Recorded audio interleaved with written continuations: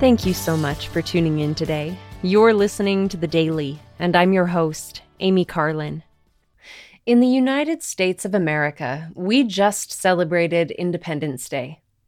Around the world, Independence Days commemorate the anniversary of a nation's independence, usually after they have ceased to be part of another nation.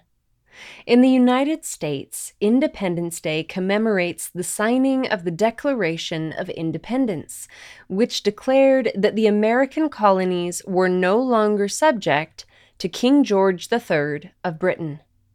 Instead, they declared themselves united, free, independent states. Independence Day, and remembering the Declaration of Independence, always makes me think of the blessings of liberty and freedom. I particularly love this passage in the Declaration of Independence. We hold these truths to be self-evident, that all men are created equal, that they are endowed by their Creator with certain unalienable rights, that among these are life, liberty, and the pursuit of happiness. As children of God, we are endowed with these rights, which can be summed up in one word: agency. Agency is tied to liberty and freedom, though they are different.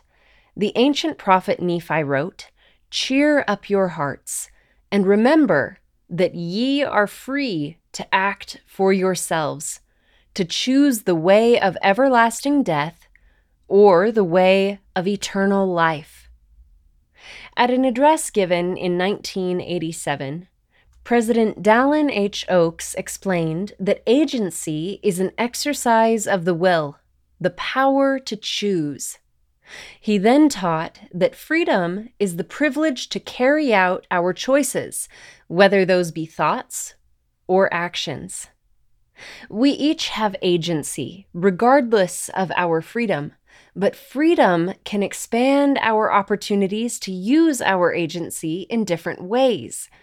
No person or organization can remove our agency, but they can remove or reduce our freedoms.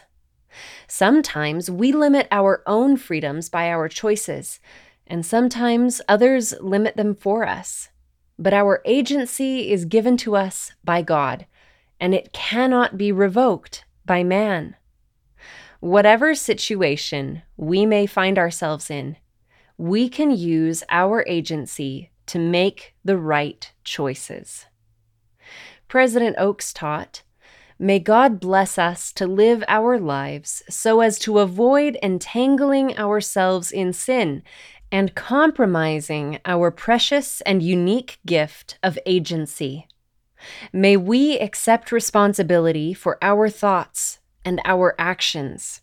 May we use our agency to make righteous choices and to act upon them as we have the freedom to do so." Thank you again for listening today. The Daily is brought to you by The Church of Jesus Christ of Latter-day Saints.